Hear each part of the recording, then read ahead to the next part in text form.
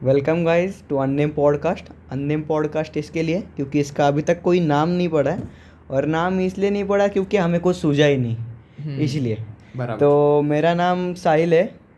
और मेरा नाम धवल। तो हम ऐसे ही बैठे थे, हम डिस्कस कर रहे थे कि इंडिया के सबसे बड़े टॉपिक क्या हो गए। तो सबसे बड़ा टॉपिक यही निकला कि इंजीनियरिंग।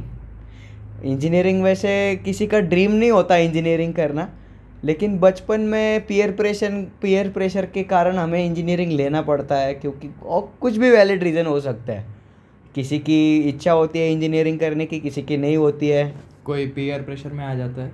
वैसे ही आपकी भी स्टोरीज रहेंगी, हमारी भी है। हम स्टार्ट मतलब मैं मेरी स्टोरी बता देता। मेरे पेरेंट्स को दो ही ऑप्शन दिखे थे, एक इंजीनियरिंग और दूसरा डॉक्टर। डॉक्टर इसलिए नहीं करना था क्योंकि उसमें बायोलॉजी वगैरह था, उसमें बहुत रट्टा वगैरह मारना था, और मेरे को स्टार्टिंग से ही रट्टा मारना पसंद नहीं है। मैं मैथ्स को लेके बहुत ऐसा फैंटेसाइज करता था। मैथ्स मेरा फेवरेट सब्जेक्ट था अनटिल 11th, जब मैंने इंटीग्रेशन और डिफरेंशिएशन वगैरह देखा।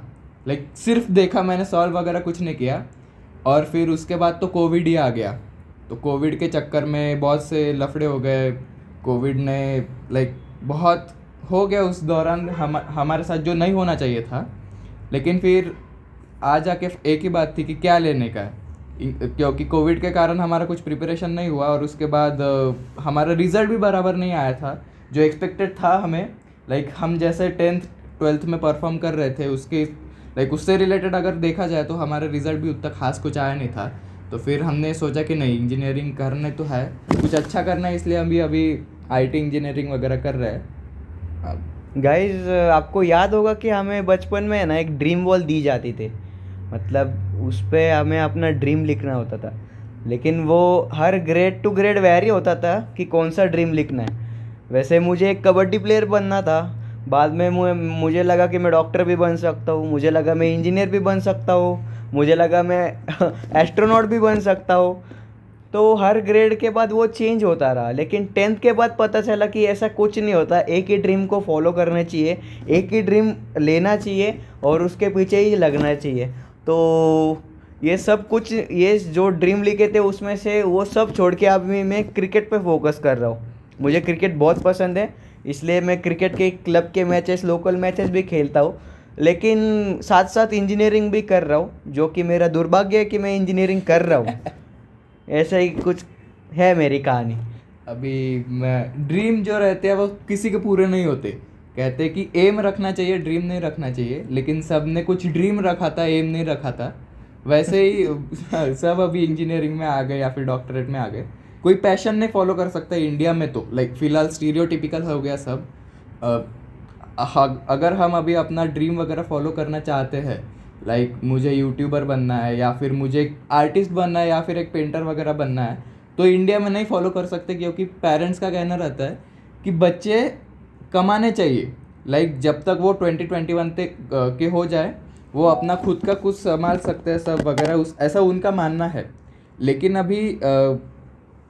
हम अभी जो है, अभी फाइनली हमको इंजीनियरिंग करनी पड़ रही है, क्योंकि उनको वहाँ पे पैसा दिखता है। उनको दिखता है कि लोग कैसे कमा रहे हैं, लोग कैसे यहाँ पे हसल वगैरह कर रहे हैं। लेकिन जब हम करने निकले, जब अभी हम कर रहे हैं, तो फिर पता चलता है कि नहीं, ये सब पूरा झूठ है, इसके पीछे भी बहुत कुछ ऐसा है, चीज़ें जो कि नहीं दिखती है लोगों को, और हम अपने पेरेंट्स को एक्सप्लेन भी नहीं कर सकते कि क्या हो रहा है अपने हमारे साथ। जाकिर खान का एक इंटरव्यू सुना था मैंने, कि वो कह रहा था कि हमारे जो पेरेंट्स रहते हैं वो पैशन को कभी ये नहीं करते, पैशन को कभी डीमोटिवेट नहीं करते, तुम पैशन फॉलो मत करो, वो कहते ही नहीं है। लेकिन उनको, उनकी सोच कैसी है कि उनके बच्चे गरीब नहीं रहने चाहिए। हाँ, ये सबसे बड़ा इशू है अपने पेरेंट्स का। हाँ, उनका वही कहना रहता है कि गरीब नहीं देखने का इनको। और जैसे अभी हमने परस्यू कर भी लिया, ठीक है, हाँ, इंजीनियरिंग में एडमिशन वगैरह ले भी ली, लेकिन उसके बाद भी हमारा कुछ रहता है कि नहीं, हम इंजीनियरिंग ऐसे करेंगे, हमें एनवायरनमेंट कॉलेज का ऐसा रहेगा, प्रोफेसर हमारे फ्रेंडली रहेंगे नहीं रहेंगे, हमारे कलीग्स कैसे रहेंगे, हमारी दोस्त लोग कैसे रहेंगे, स्पेशली अगर कहा जाए तो लड़कियां कैसे रहेंगी। वही तो सबसे बड़ा सवाल रहता है। लेकिन जैसे ही हमने एडमिशन वगैरह लिया, जैसे जैसे आगे बढ़ते रहे, वैसे वैसे जो हमारी यूनिवर्सिटी है वो एट रैंडम कुछ भी डिसीजन लेती थी जिसका असर डायरेक्ट हम पे ही पड़ता था, क्योंकि हम उनके स्टूडेंट्स हैं और कुछ कह भी नहीं सकते क्योंकि एट द एंड वो यूनिवर्सिटी है। जब अभी फर्स्ट ईयर का रिज़ल्ट वगैरह आया था, फर्स्ट सेम में जो थे लोग पास हो गए क्योंकि ऑनलाइन था, और ऑब्वियसली ऑनलाइन में क्या होता है आप सभी को पता है। लेकिन जैसे सेकंड सेम में आए तो बहुत से लोगों को बैकलॉग वगैरह लग गए। बाय गॉड, मतलब आप देखेंगे अगर तो 200 में से 150 स्टूडेंट्स खाली एक सब्जेक्ट में फेल हो रहा है। वो सब्जेक्ट ग्राफिक्स है। अभी सब के वो जो टीचर थे हमारे, उनको भी मतलब ऐसा पढ़ाना नहीं आता था, वो भी हमको फर्स्ट टाइम ही सिखा रहे थे। तो धीरे धीरे पता चला कि नहीं, कुछ चीज़ें ऐसी है जो नहीं हमें खुद एक्सपीरियंस वगैरह करनी है। तो फिर इंजीनियरिंग के लिए हम वही सोच रहे थे, कुछ चीज़ें नहीं हमें खुद से करनी पड़ती, पूरा इंजीनियरिंग ही खुद से करना पड़ता है। क्योंकि इंजीनियरिंग ऐसा स्ट्रीम है ना कि किसी पे रिलाई नहीं कर सकते कि हाँ ये मुझे सिखा देगा तो मैं कर जाऊँगा, ये हो जाएगा। इंजीनियरिंग डिग्री खाली कॉलेज देती है, लेकिन जो लर्निंग है, वो स्किल्स है, वो हमें ही खुद करने पड़ते हैं। मैंने अभी फ़िलहाल अभी एक शॉर्ट देखा था कुछ दिनों पहले। एक कोई तो भी हस्ती थे, उनके वो कह रहे थे कि लाइक इंजीनियरिंग जो चीज़ आप 4 साल लगातार कर रहे हो विदाउट एनी हेजिटेशन, जिसमें आप अबाउ 75% अटेंडेंस दिखा रहे हो, जो चीज़ आप 4 साल कर रहे हो, वो आपका पेशेंस लेवल चेक करता है। वो आपका मतलब ऑनेस्टी चेक करता है कि आप खुद सही में वो करना चाहते हो या नहीं। आपको वो प्रिपेयर करता है कि आपकी आगे की लाइफ आप कैसे जियोगे।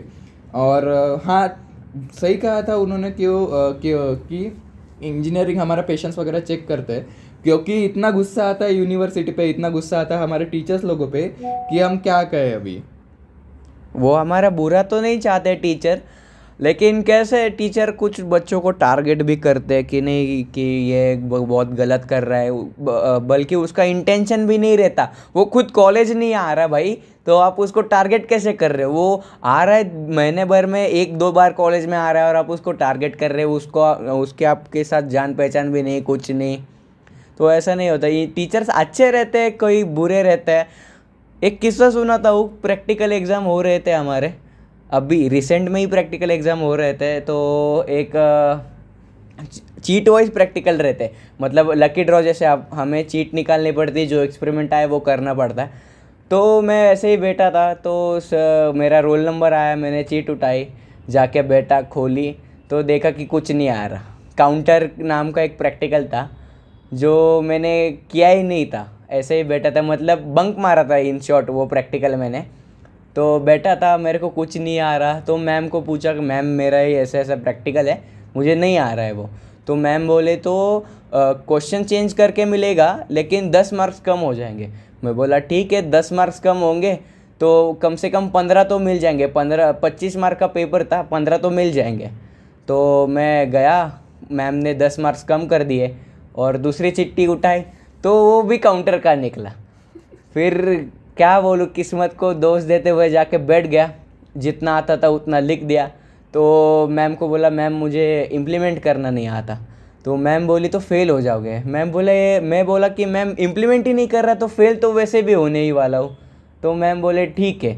मैम बोले तू ऐसे ही करता रहे, खाली क्रिकेट खेलता रहे, तू इंजीनियरिंग छोड़ दे, ऐसे बोलते रहे। लेकिन उन मैम को कभी मैंने ऐसे कुछ मन से कुछ गाली वगैरह तो नहीं दिया था। अभी क्या बोले, किस्मत किस्मत रहती है।